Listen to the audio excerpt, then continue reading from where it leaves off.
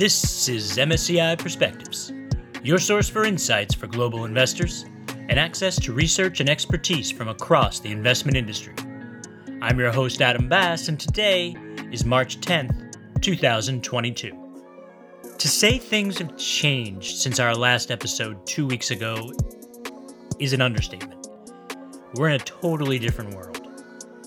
There's war in Ukraine. Russia's unprovoked invasion has led it to be politically isolated. There have been unprecedented sanctions put in place, bans on Russian oil in the US and UK. But all of these efforts to quarantine Russia from the West have not stopped the uncertainty from spilling over into the markets as well. More devastating, of course, than the economic toll is the humanitarian one. There's a human toll that is just horrific in terms of, what you observe and see, on a daily basis. That's Peter Zangari, MSCI's head of research and product development. Peter's our first guest today. The second is Thomas Verbraken. Thomas is a member of MSCI's solutions research team who has recently used the stress testing tool from MSCI to run some scenario analysis in terms of possible events in Ukraine. Thomas also happens to be in Budapest, so he has a very close-up view of the war. What's really terrible to see is the humanitarian crisis unfolding, and I think that's the worst to see from that close. So Hungary borders Ukraine, and people are concerned about the situation.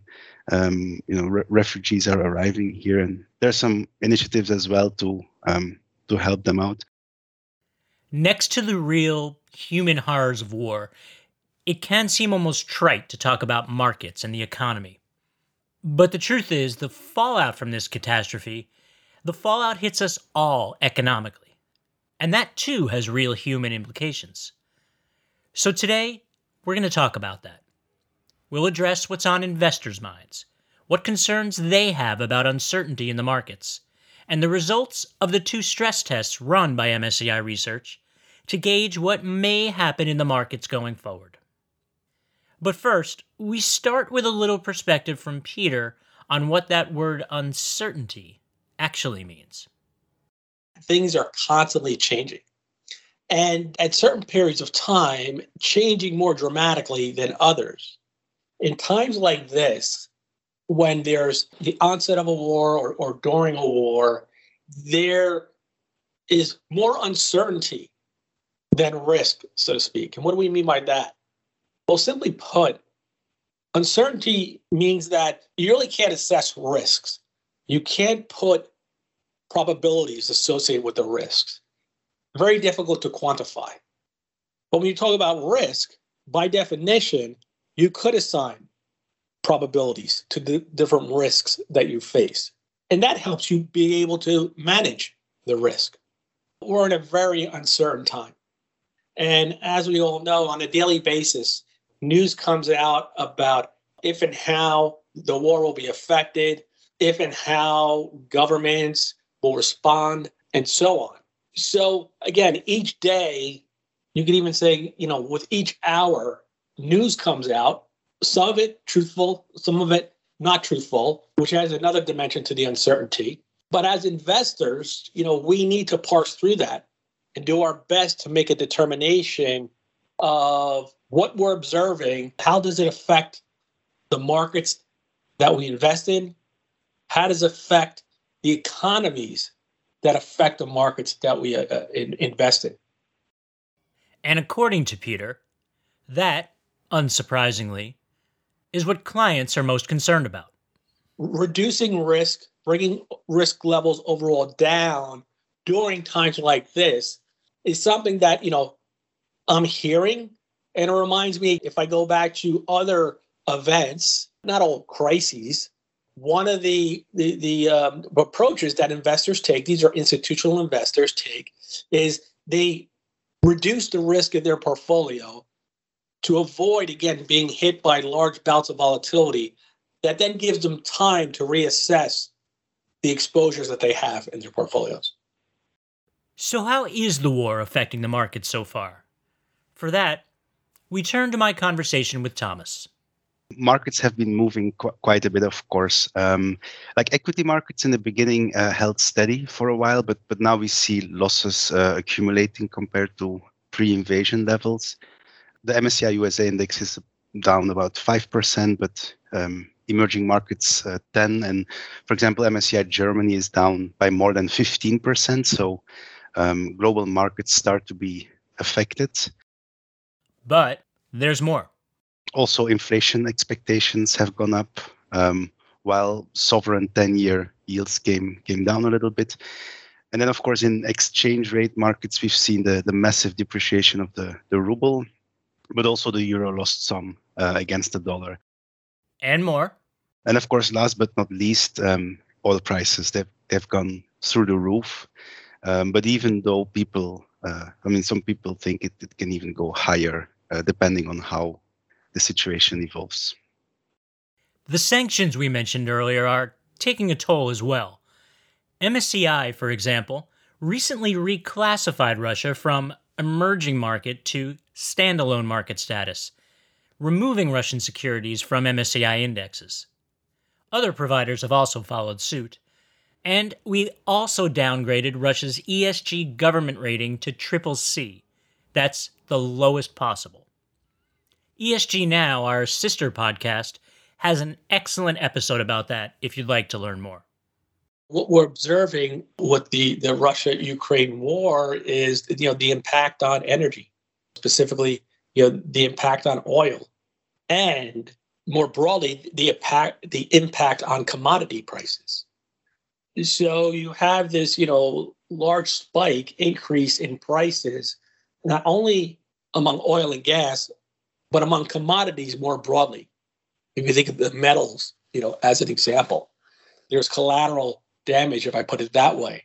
If you take gas as an example, an increase in gas prices, in and of itself, is a stress, particularly for people who rely on driving, for their job. So while it's painful to deal with those high prices, what it does, if you have a given budget, is you'll tend to spend less on other things because a relatively larger proportion of your disposable income is going towards gas.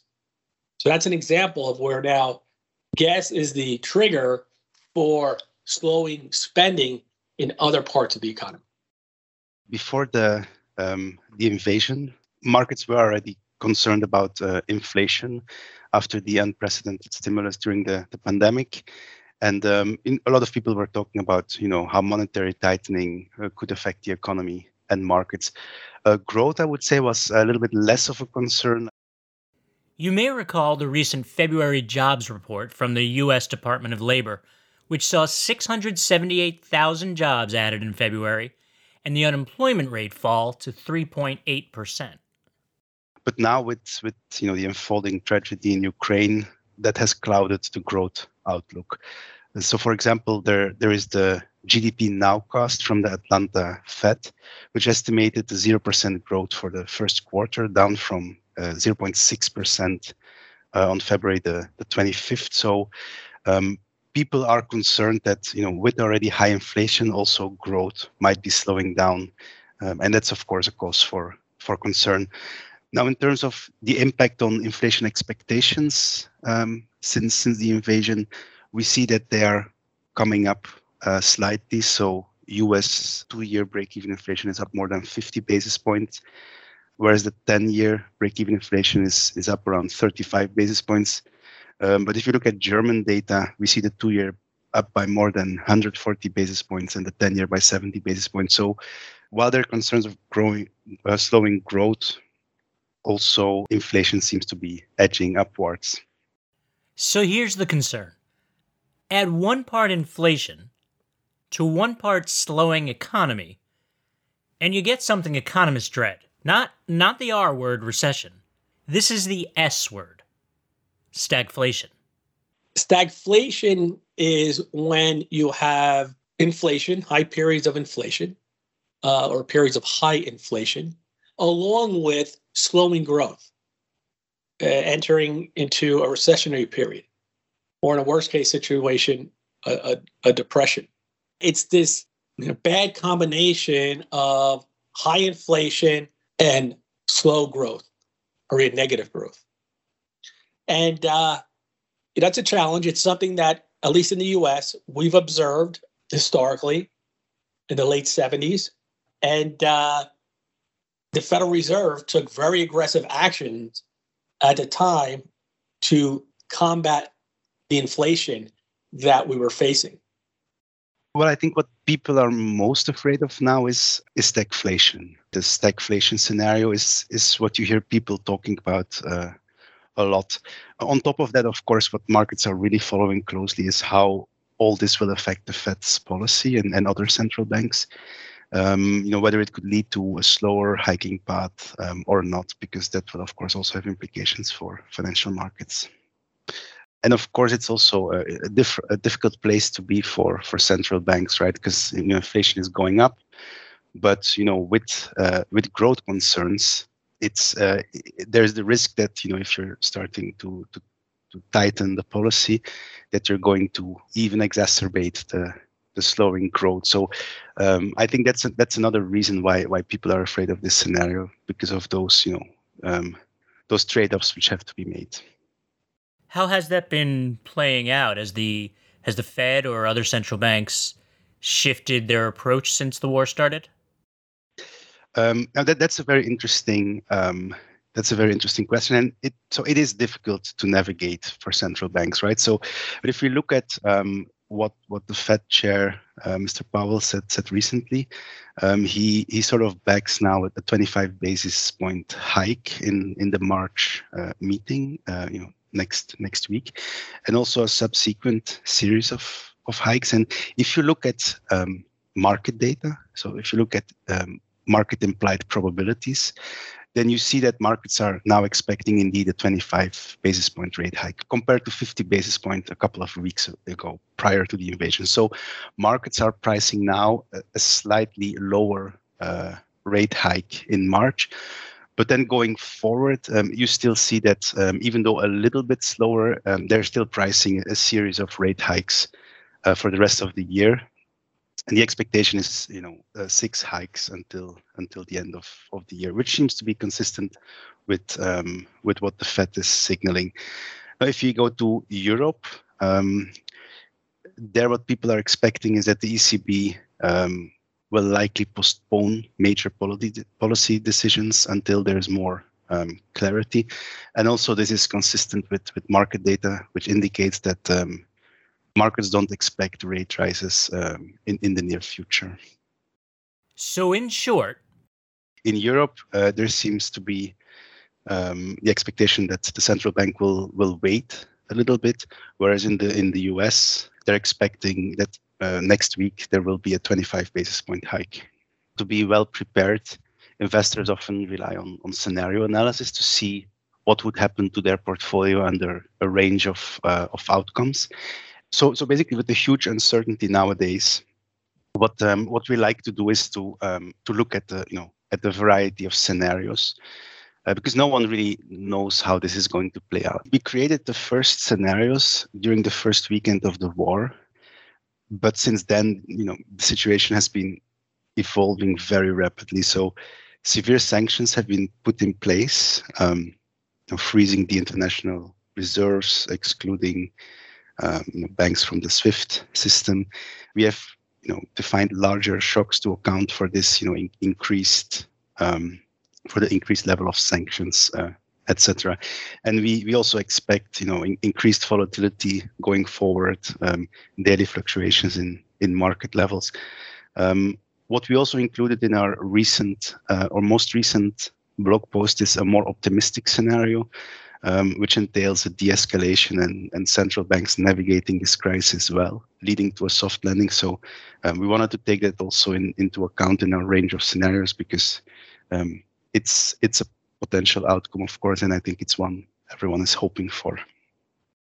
Under a de-escalation scenario, the team found there could be a 4.75% hit to a diversified portfolio and an 8.67% hit to MSCI's ACWI index. But under the grimmer scenario, where the global economy is in the grip of stagflation, we see that a diversified portfolio of global equities and US bonds and real estate could lose about 14% under such scenario. So this is the kind of analysis which we're doing to provide some anchor points to investors to deal with this uncertainty. did your analysis find that there was anywhere for investors to hide, so to speak, or are we looking at a 2008 situation? Let me break in on myself for a second here.